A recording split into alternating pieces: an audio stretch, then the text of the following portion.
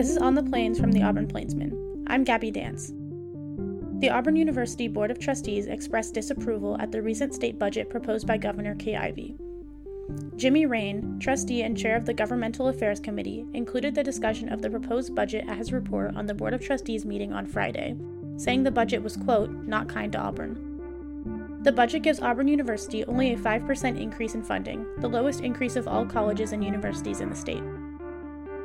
In state news, a new poll released Tuesday has former U.S. Senate candidate Roy Moore as the top choice among GOP primary voters likely to vote in the upcoming 2020 Senate election. The same poll found voters split on their approval of Senator Doug Jones' job performance, but that a majority would vote regardless to replace him. In world news, French President Emmanuel Macron said in an address on Tuesday that he hopes to see Notre Dame Cathedral rebuilt within 5 years. Notre Dame Cathedral, a Paris landmark, caught fire Monday evening.